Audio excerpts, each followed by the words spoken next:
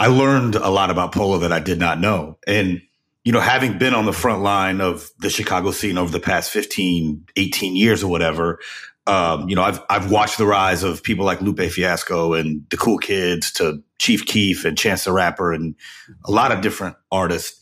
And I've known all of them personally.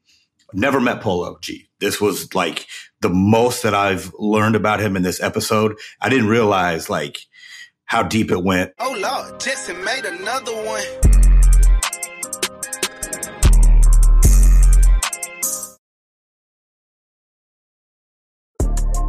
Hey, what's up, y'all? I'm your host, Brandon Jinx Jenkins, and welcome back to another episode of the RapCaviar podcast, which you can watch exclusively on Spotify. This week, we're talking about RapCaviar's brand new docuseries, which you can watch on Hulu right now.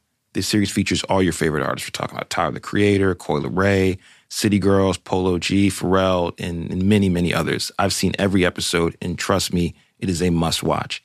Here to talk about the creation of the series and some of the themes that are in it, we have our very own Carl Cherry, head of Urban at Spotify, cultural critic and commentator Jamila Lemieux, and founder of Fake Shore Drive and hip-hop historian Andrew Barber.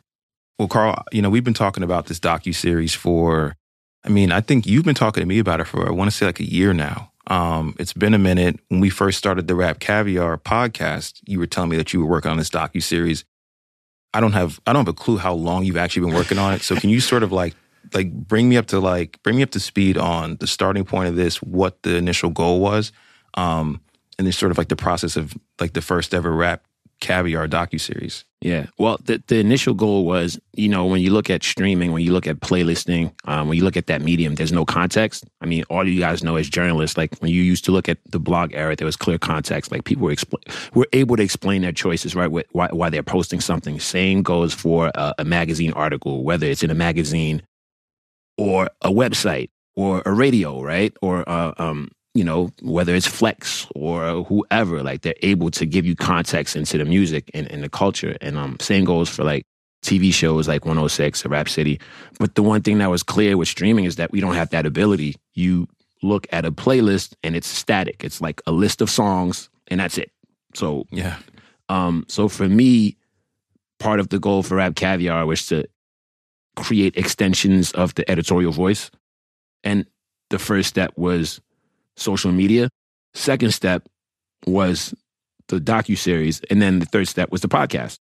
So the idea started in 2018, me and Jesse Burton. Damn. Right? Okay. So the show got picked up as a pilot in 2019, but then the pandemic happened.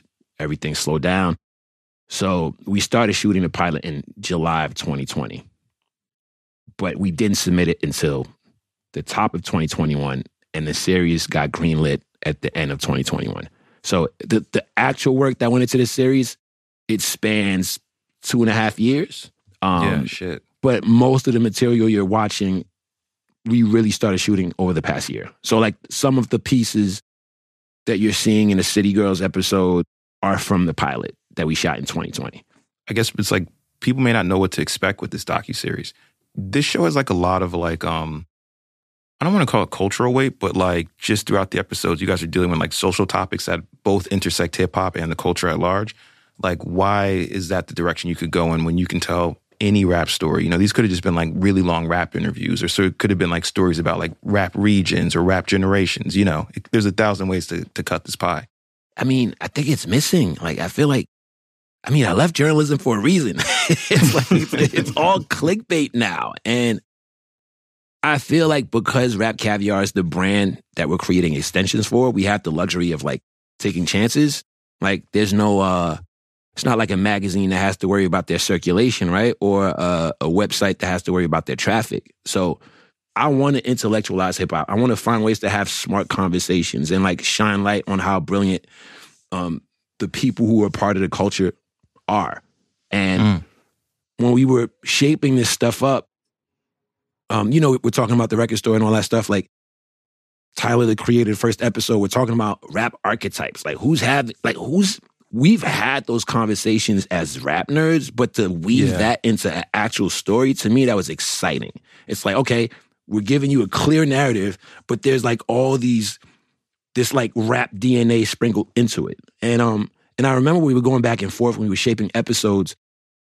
the person, this woman, Toby from the production company, called me, and she was saying, "So I keep getting pushed for us to make provocative stories, and I want to know for you what's more important." And I was like, "I want to tell smart stories, and if they so happen to be provocative, cool, but I don't want to chase controversy." I think for us, we've all cut our teeth in media at different points, whether it's like running a blog, working for a proper publication, across different, television, print.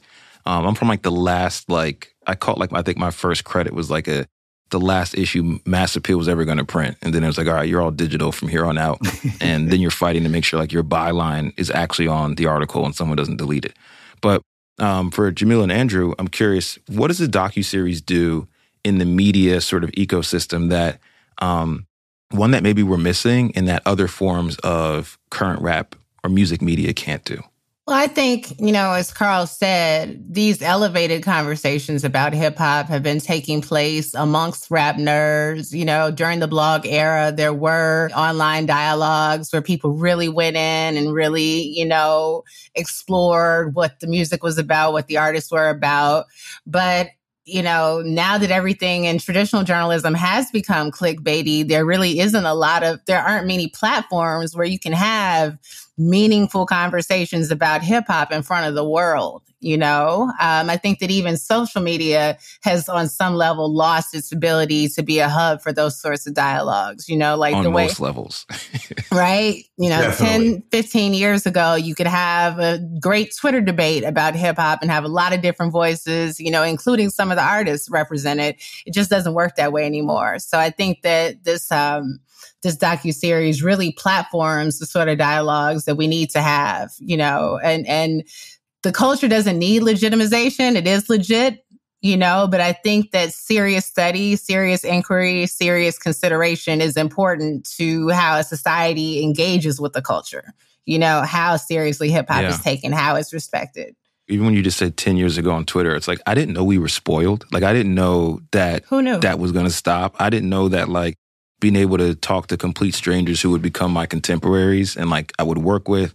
And, like, you can get tricked into thinking, like, every idea you have is yours until I realized, like, how much I eat off the ecosystem. Mm-hmm. And then when all y'all stopped being on Twitter or it started getting filled with junk, they're like, Jinx, come up with your own ideas. And I'm like, oh, shit. Like, I kind of need y'all, But I didn't know we were so spoiled. Yeah, well, I mean, I think this docuseries does a great job of kind of, like, as Carl said, he doesn't want to chase clickbait. And I feel the same way. And it's like, a lot of times you can feel like maybe things that you're doing aren't super successful because it does seem like the BS or the controversies, the stuff that gets the most clicks and gets the most attention. People love drama. People love controversy, right? So I think there has to be a happy medium there where, rap nerds can get their fix. But also, these aren't like puff pieces. And that's what I enjoyed about the docuseries as well, was like, these aren't, softball questions. Like, you're really bringing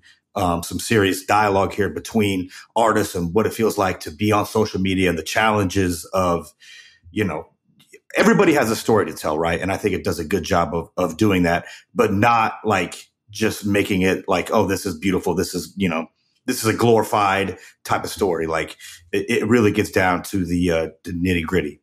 Jamil, you made a comment about like treating hip hop with care, maybe not necessarily legitimizing hip hop, but like, giving it all the pieces to make it something that, especially outsiders that are approaching the culture, giving it context and in some ways protecting it, right?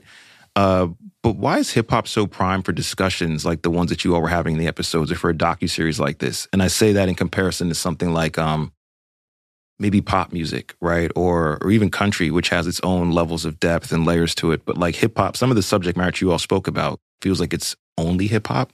Well, I think more than any other genre of music, hip hop has taken the stance that it's talking about reality, right? Like the idea of, legitimate hip hop, what we think of as the definitive hip hop music is oftentimes rooted in people talking about their real experiences. And many of these real experiences are difficult, right? You talk about the sort of violence that takes place in the city of Chicago.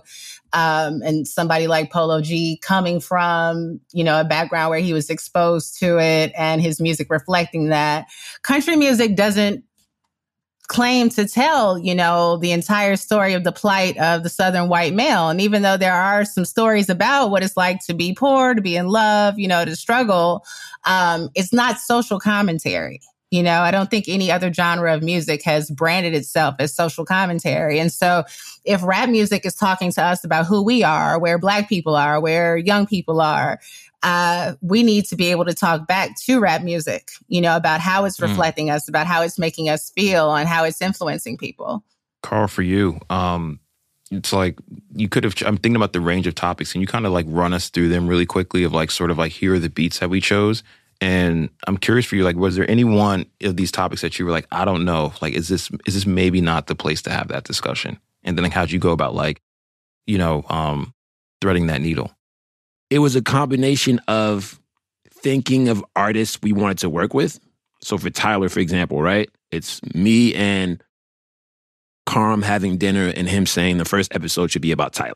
And then we start having a conversation about, okay, what's the story? And that's when I go into a story that, a personal story about my interactions with Tyler and some of the stuff that he cared about. And then what was interesting about that story, it started out pretty surface, like respectfully, like all due respect to Carm, but he's like, yo, we should do something about Tyler. He's different. He paints his nails. And I'm like, there's a lot more to it. Like, right. And then we get into it. Right. And I explained to him that I had a whole conversation with him during the meeting where he was actually shitting on RapCaviar, where he said it's important for kids to know that they can be weird like me, paint their nails and still drive $500,000 cars.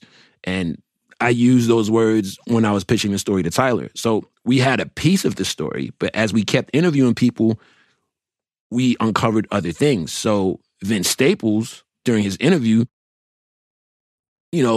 basically explained how like, well, the reason why there's a rap archetype is because Black men have been marketed a certain way throughout history. So literally after the interview, I go to Carm's like, you need to center everything around what Vince told you now. It's a completely different story.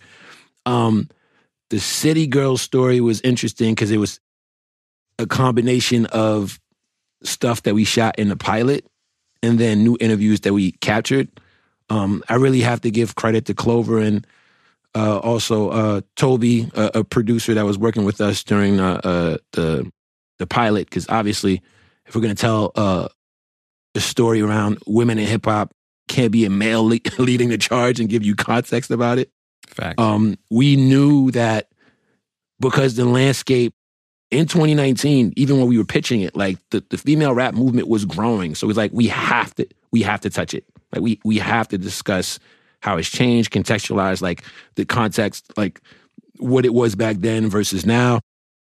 And then, criminalization of hip hop was a topic that felt like we needed to address, because as we were pitching stories, we would see these articles, right? Like about the Rap Act, or like YSL literally happened as we were coming up with stories, and Jay-Z and Meek Mill banding together to like create resources.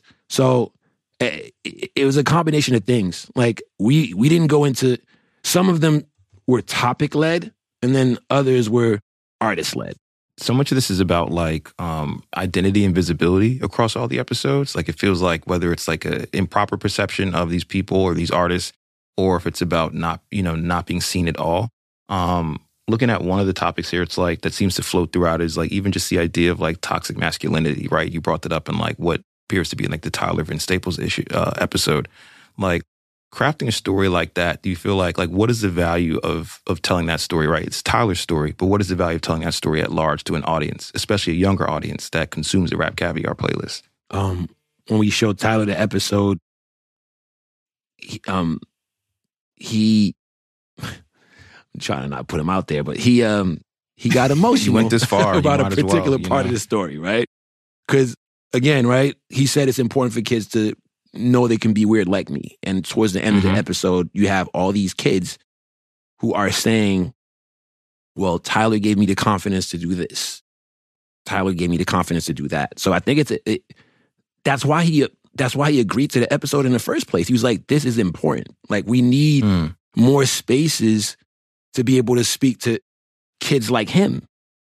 One of the interesting things that Vince said, and I agree with him, is like, I mean, look at the biggest rappers. None of them represent the traditional rap archetype. Drake, Kanye, you can argue Kendrick doesn't. Like, it's kind of dead.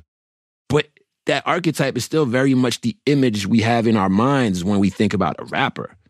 Yeah, for sure. So why aren't there more conversations about the Tylers of the world and, like, you know, how we've evolved and how, like, you don't have to look or think or rap about certain things to be a rapper. Right. And like Tyler's doing arenas. So he's in that space with the Kendricks and the Coles and the Drakes and the Kanyes and those people that there's not a lot of artists that can do arenas. You know, Tyler sold out the United Center in Chicago. So yeah, he's on a completely different level now. And I think there's a lot more people that look up to him than maybe some of those other archetypes that might be burnt in your brain. Why does it take the audience, or maybe I don't even just say the audience, why does it take everyone else around so long to catch up to this idea? Because Tyler's not the first. I mean, you just named like a slew of successful artists. You have the Pharrells, which, you know, lead before him. You had, you know, in the episode you mentioned Q-Tip as well. But if you even just think of like a commercial standpoint, you have the Pharrells and the Kanyes as these massive figures that really sort of like, you know, open the door for the Tyler types. What is it about that like that's success, right? Like, that's visible. Why is it taking everyone else so long to catch up to them? Yo, people are still very much comfortable with a specific idea of black men. Yep. Look at me. I can't be a rapper. You neither, Jinx. Like, it's just like, we're like, it's too normal, right? Like,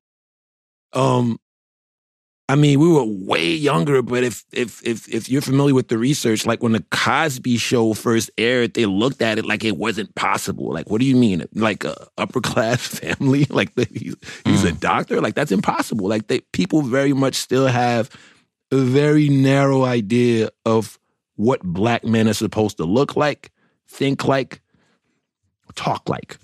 I agree. You know, I think your average rapper might skew closer to the archetype than, say, Tyler or Pharrell or Kanye, but the biggest names in the game at this point, right? Like, who's bigger than those guys, you know? But instead, we'd rather talk about them like they're special snowflakes. You know, they're unique. They're different. This doesn't happen every day. Most guys don't act like this.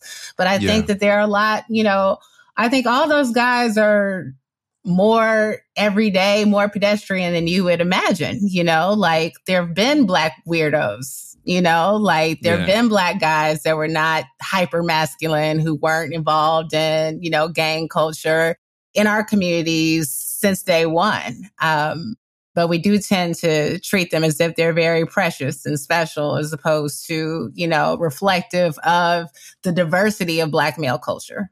Vince framed it as marketing, right? So kind of putting blame on like corporate America. It's us too, right? It's not just, right? Like, Tyler talks about being called a weirdo. It wasn't like an executive in the boardroom calling him a weirdo. It was us. But we're the victims of capitalism, but that's like a whole other thing. But, you know, I want to slide to another episode, you know, speaking about archetypes, you know, it's like, you dedicate a whole episode to women's sexuality and how that's just like positioned and marketed in the conversation around that in hip hop. And so much of that has to do with a male driven audience. Can you just tell me a little bit about like assembling that episode? It sounds like that was really one of the first ones you actually started to pursue. Back in 2020, during the pilot stage, the format of the show was a little different at the time. It was like 2 15-minute segments. And so think about that time, right? Like, that's, so 2020, so Cardi's still very much Cardi. Meg is ascending to a different tier with Savage. And like, we're just seeing like, and that was a few months after we threw an all-female RapCaviar concert in Miami, right? Doja Cat, Meg, Saweetie, Little Kim came out, Trina. So that's like before the Lotto as an emerging artist. So that's before the movement really exploded. And we just felt like there was a story to tell. My take at the time was like, I don't think we've ever seen this many female rappers were paying like at once. Like even in the golden age, right? We could probably list it out. Like there's just so many. There's literally a playlist that launched around that time called Feeling Myself that exclusively features women. I don't think it would have been possible at a different time. There weren't enough. We have a catalog playlist called Door Knockers that exclusively features women, and the rotation is real short. It's only with a certain amount of names. So at the time, we were more so wanting to explore why now? Why is it possible now? And part of the context was, and we kept some of it for this episode, like, well, streaming has democratized music consumption, right? Like, gatekeeping doesn't mean the same thing. So fans of female artists now can just listen to it on demand. They don't have to wait for a radio station to play it, for a blog to post it. They have Spotify. They could just listen to it. But I think we tried to tell too many stories in the pilot form. Like we were talking about that. We were talking about how women don't need a cosign anymore. It's almost like the story was too layered, or we needed more time or like to tell that story. Because like I said earlier, it was like a 15-minute segment. So that evolved into what the City Girls episode is now. So for the pilot, we talked to Cardi, we talked to Saweetie, we talked to Meg, we talked to Doja Cat. But then because the format changed, we needed to center it around a main character. So we decided to choose City Girls because we felt like, I mean, they're so interesting. Culturally, the influence they have on their generation is crazy. And I remember us being in Miami and huddling with the producer, and I was like, get into the mentality. Find out where they got it from. Like we need to like know more about that. But also, like, when we were writing the voiceover, like, we were all, like, going back and forth. Chloe was part of it. And I was like, guys, City Girls literally is affecting dating. Like, literally. It's like the impact is immeasurable. So and social media, just, you know.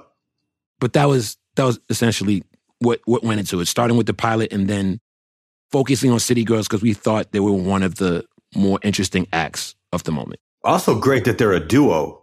We don't see a lot of that anymore. We don't get a lot of groups anymore. So when you get that, it's more exciting for me sometimes. A couple things. One, they're a duo who got hit with like, a member got locked and came out and they still went up. Like that doesn't always happen. Number two, Carl, every act you just named there, like since you said this is like what, 2019, 2020, everyone is further up.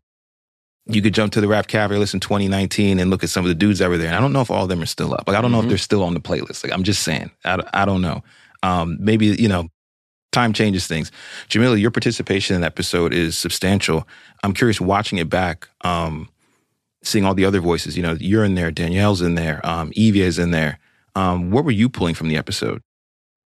I appreciated that it was just a really smart, thoughtful conversation about the incredible cultural impact of this group, and I'm glad that they're being taken seriously because I think that that's something that doesn't always happen with hip hop and certainly not always something that happens with women artists, that they're given serious consideration and thought of as being, more than just the talent, but, really taking into the full what they bring to the table and kind of how they've shifted things and just the amount of control they've had. And it just touched on so many things, like I think one of the parts that really stood out to me was motherhood, and this idea that once you have a baby, you're done for as a rapper. That's just not something that was really, and we don't have any active rappers prior to Young Miami that have been mothers. That's something that either happens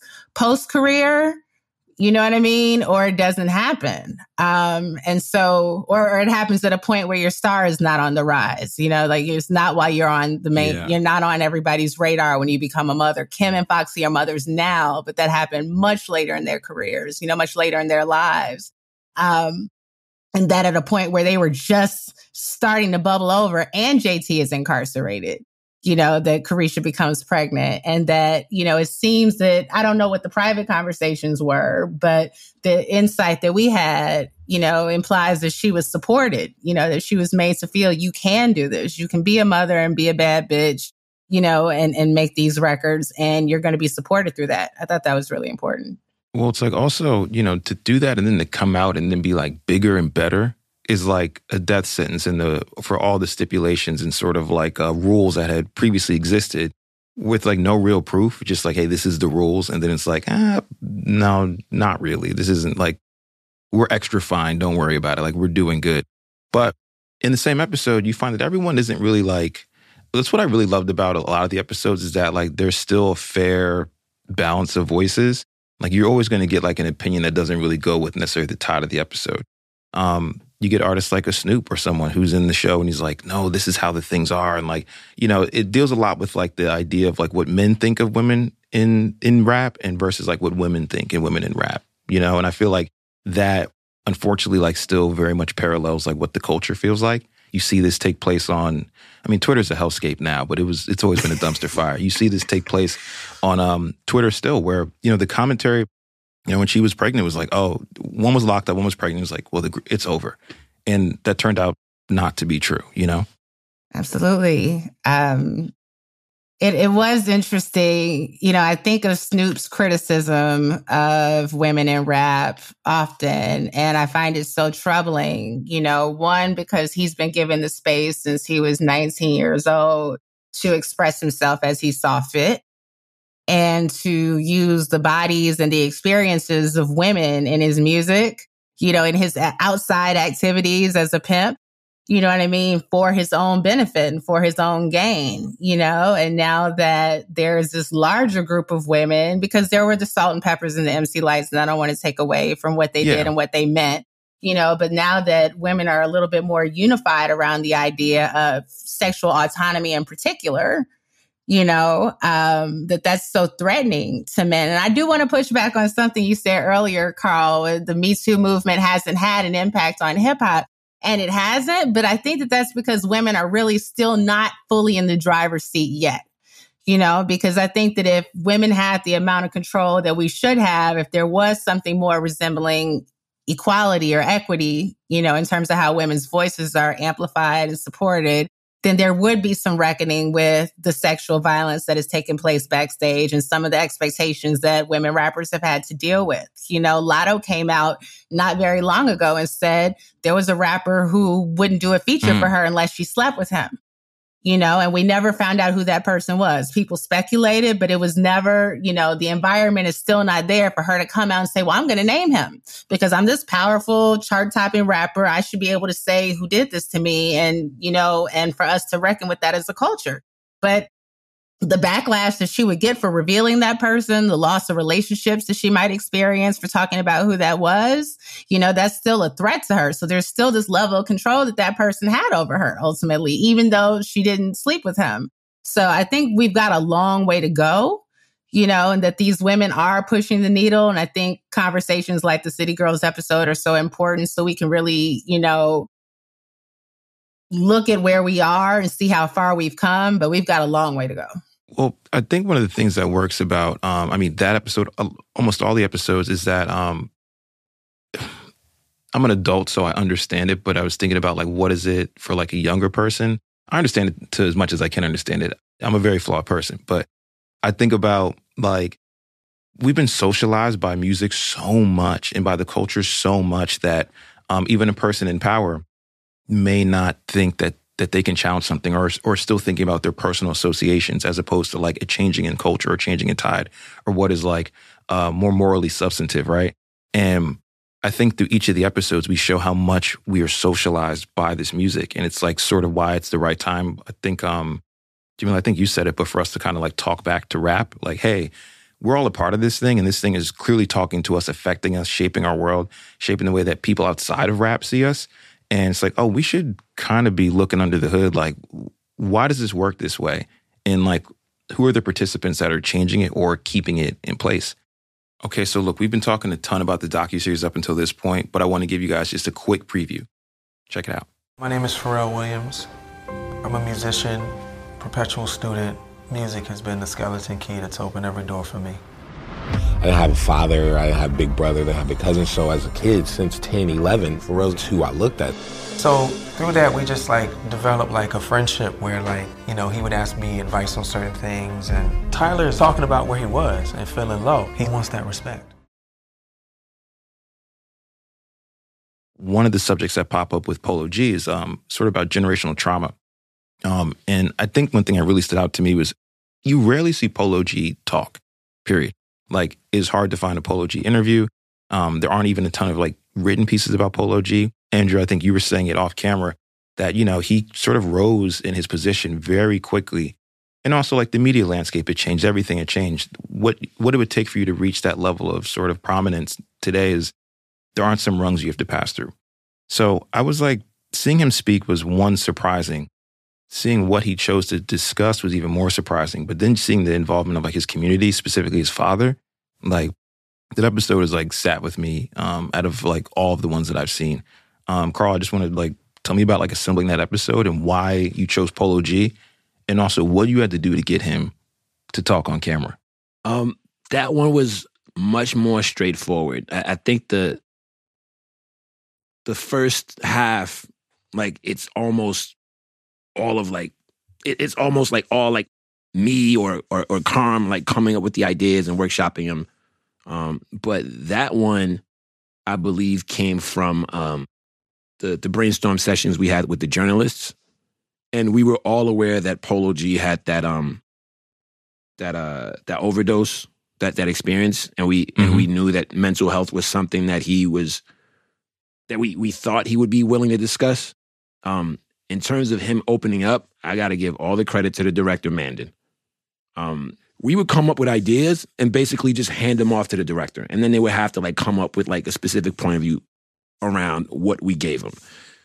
And Mandan did a phenomenal job. They would have to take the topic and then present it back to Hulu. And that was the most flawless pitch of the series. I remember all of us, there's usually always comments back and questions and people poking holes in theories. And all of us were on the call quiet, nothing to say. This guy knows exactly what he's doing. But it looks like him and Polo got along very quickly. And that episode and also the Roddy Ricch episode are two instances where I saw a different side of artists I'm familiar with or I've met before. Because Roddy also seemed to have a great rapport with Marcus, who directed his episode.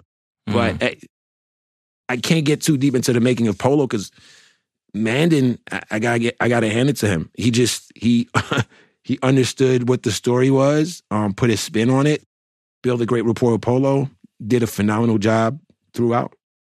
I really enjoyed that it was just much wider than it could have been an episode about okay, here's violence or, here's, drug use or drug abuse, right?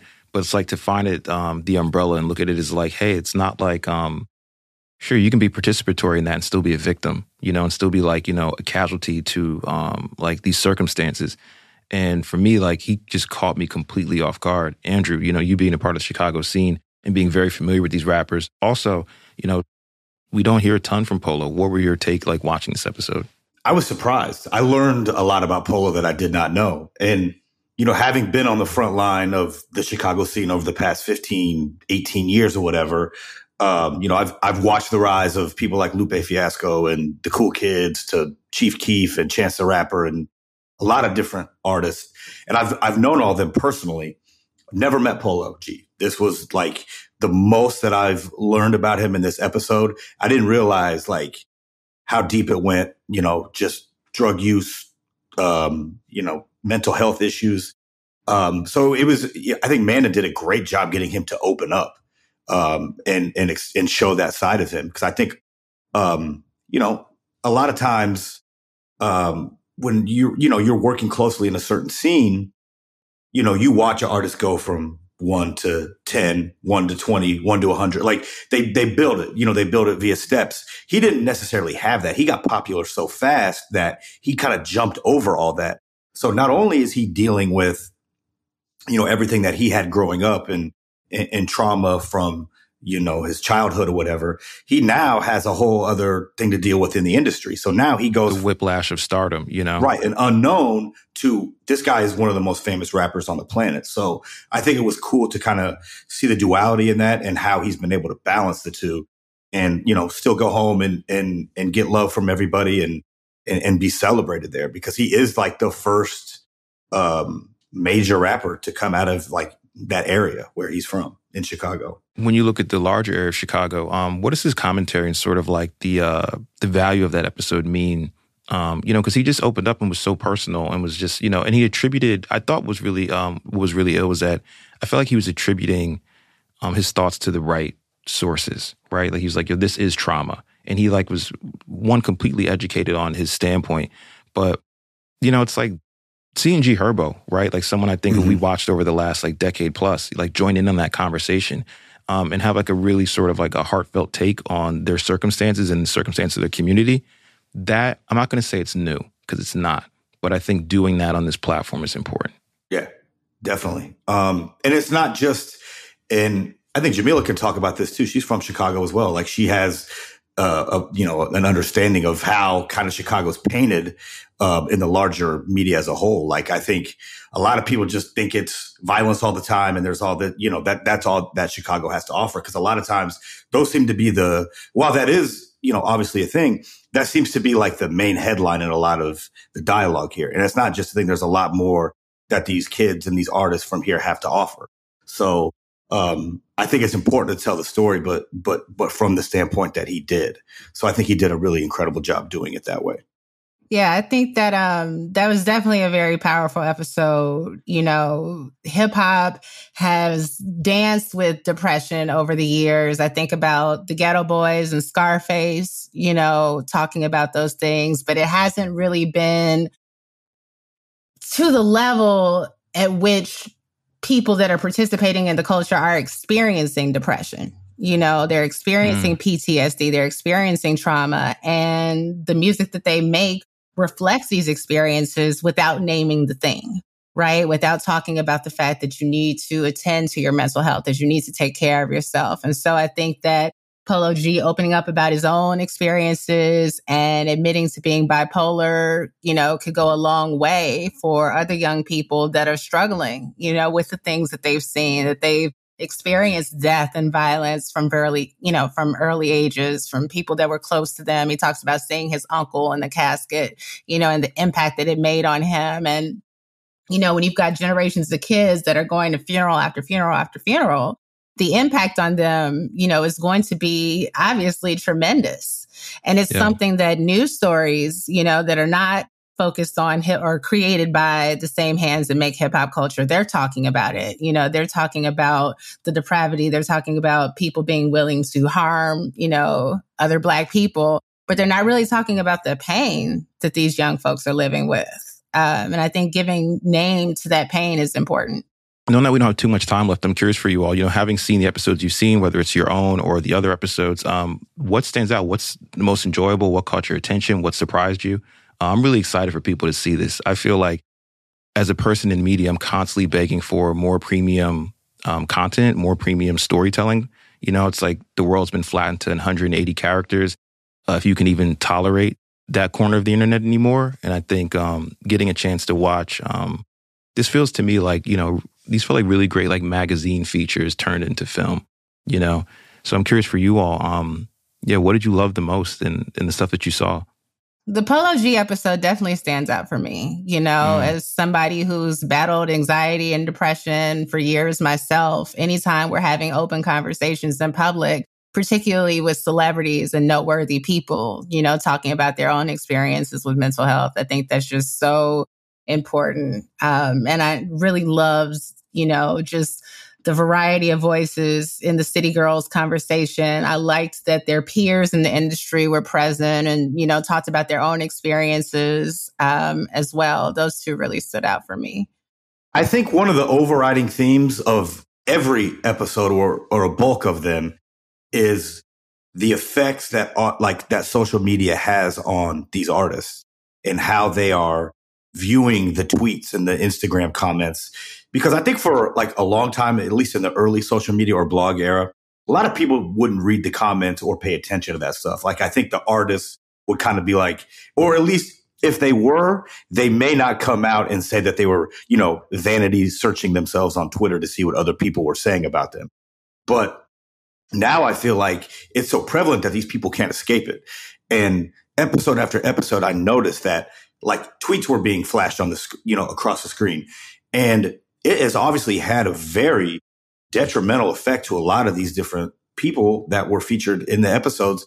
And how do they deal with that? Like, it would be so difficult to deal with that all the time, like the harassment, especially in the Roddy Ricch episode, because, this is a young artist who, comes out of the gate, has some success, and then everything he drops from there on out, everybody just seems to be attacking him and saying it's not good or not good enough. So that was also a recurring thing in some other thing, with the Coi Leray episode as well, with body shaming, and whatnot. So I feel like we need to rethink a lot of social media. I think this is not like a new idea or anything like that, but I think it's having a bad effect on how artists are able to like digest, this commentary that they're getting. And I think it's really affecting the music and maybe some of the ways that they create. That actual effect in the film where like all the tweets are popping up.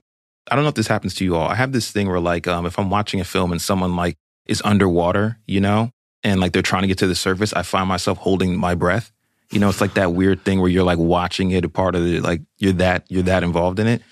When the tweets popped up on screen and they got to the point where they blocked out the actual person on screen, you feel that like overwhelming effect. And I definitely felt it with Corey. I felt it with the City Girls, like specifically, just because they're talking, you just feel the voices popping up and you hear it. And it's like, it had that same effect of almost like being underwater and trying to get to the surface. I might be too deep about shit, but like that's... No, I'm with you on that. I'm like, it was like giving me anxiety seeing that. I'm like, my God, I would hate to open up my phone and that's all I see is just getting attacked for, making music. And I think people need to rethink how they talk to people online and how they, treat the artists. I mean, granted, we know that when you step out there and become an artist or a famous person or a person of, noteworthy, whatever, like you're like signing yourself up to be criticized. But I think there's a constructive way to do that as opposed to just attacking these people, which that seems like it's going to have an effect on how you create, period. Yeah. Carl, what about you? I'm obviously biased, but I like that every character goes through an arc in their story. One of the most important things for me when I was making the show was, it can't be a puff piece, right? Coming from like a journalism background, I'm like, man, we can't just have this be a glorified puff piece for everybody. And it's funny, in some ways, everything I do is to like impress like-minded people, right? Like I feel like I'm constantly playing defense in a way, right? I think about how I would dissect things, right? That's how I came up with a lot of my notes, right? Just fun fact, that soundbite where Jamila is saying that women aspire to be mob wives, right? And it cuts to like Foxy and this person and that person. And in a certain cut, I remember they show the Get Money video and I'm like, wait, that's not Little Kim, that's Charlie Baltimore. Like, I'm just like the little details like that. It's like, but as I was making the show, I'll be honest. I maybe wasn't thinking of you guys specifically, but I was thinking of what you represent. And for me, it was important for people like you guys to be able to watch the show and like it. To me, that's the barometer. If Jamila likes it, if Jinx likes it, if Barbara likes it, no, I'm serious. We really have something. Is a true thug's wife, right? Like we really have something. So when you text me, Jinx, he was like, man, you guys snapped. I was like, yes. Like, yes. Or like when Barbara hit me and was like, man, I love it. This is fantastic. It's like, oh, well, that's what I was doing it for.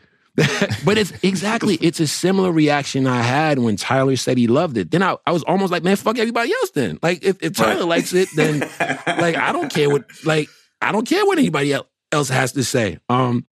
So yeah, like to be able to make a show that didn't feel like it was a puff piece, especially when I'm finding out more and more that's a conversation in a doc space. Like people don't respect documentaries that have the subject as the the executive producer, because they're not going to go there. Yeah, that's a lot of things. People won't do the documentaries unless they are involved in it. And then it takes all the, there's no pushback on anything. So I think that's what was really good about this. And you're also the ability to take the story in another direction.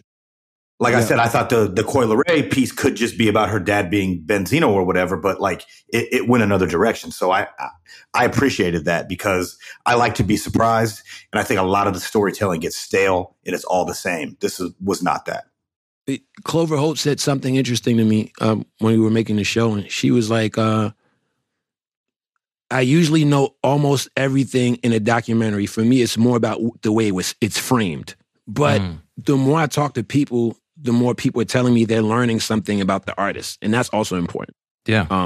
Like, I didn't know that Tyler, I noticed the shift in Tyler, but I never thought about why it happened. So that story about him being recognized as the guy from Ridiculousness, and that being the thing that made him think, oh, I'm not known for my music. I was like, oh, shit. I don't know if Tyler's spoken about this before. This is great. It's revealing. Yeah. The house music line messed me up. I was like, okay, all right. Jimmy Iovine is very good at very simple quotes that make you go, oh, shit. Very good at it. I already said it before I let you go, but the media person in me is just like, I don't know how you got everyone to say yes, Like, that's always like a thing. Like, just getting faces on a set and getting them to talk. The voices that you picked are, everyone is like someone that's like, I've looked at their work and was like, damn, I wish I did the work that they did. It's like that healthy, like, I don't want to call it journalist envy, but you're just like people that you love and people that you respect. And I think the audience member in me is just like, it's corny, but it's like, there's an air of morality that comes out of the episodes of like, hey, because it's about how we're socialized by this music. And there's sort of like, it's not like so surprised that there's a Tyler, so surprised there's City Girls, or so surprised it's Roddy Ricch. It's like, hey, how are we treating them? And then as a result, how are we thinking about ourselves? And that to me, if like, that's what I pulled from all of them. That to me is the thread. And if that's the thread, like that's like a, in the rap sort of food groups, this is like a necessary food group. You know what I mean? Like, you need that piece to, like Jamila said, we have to like talk back to ourselves, I have to shout out the artists, right? Because we outlined what we wanted to do and like the storylines we wanted to cover, and they all agreed to it. And I'll be honest, throughout, there were some calls behind the scenes, like just making sure that we were on the right path, voicing concerns. But ultimately, like, it worked out. Like, we were able to, like, again, make stories with an arc that I'm hoping no one calls a puff piece. But Andrew already did. He said no, so we're going to go with Andrew. Yeah. We're going to roll with that. Yeah. Guys, that's it. That's it for this week's episode of the RapCaviar podcast. I appreciate you all. You guys are, like, pulling up. Like, I showed up here. We all at the crib, but thank you guys for spending some time. We got to get Andrew and Jamila, we got to get you in the studio. Carl, I'm going to see you like next tomorrow. Week. So yeah, it'll be totally fine. But thank you guys for pulling up. Well, that's it for this week's episode of the RapCaviar podcast. Make sure you follow and hit the bell to stay up to date on each episode. And we'll see you all next week.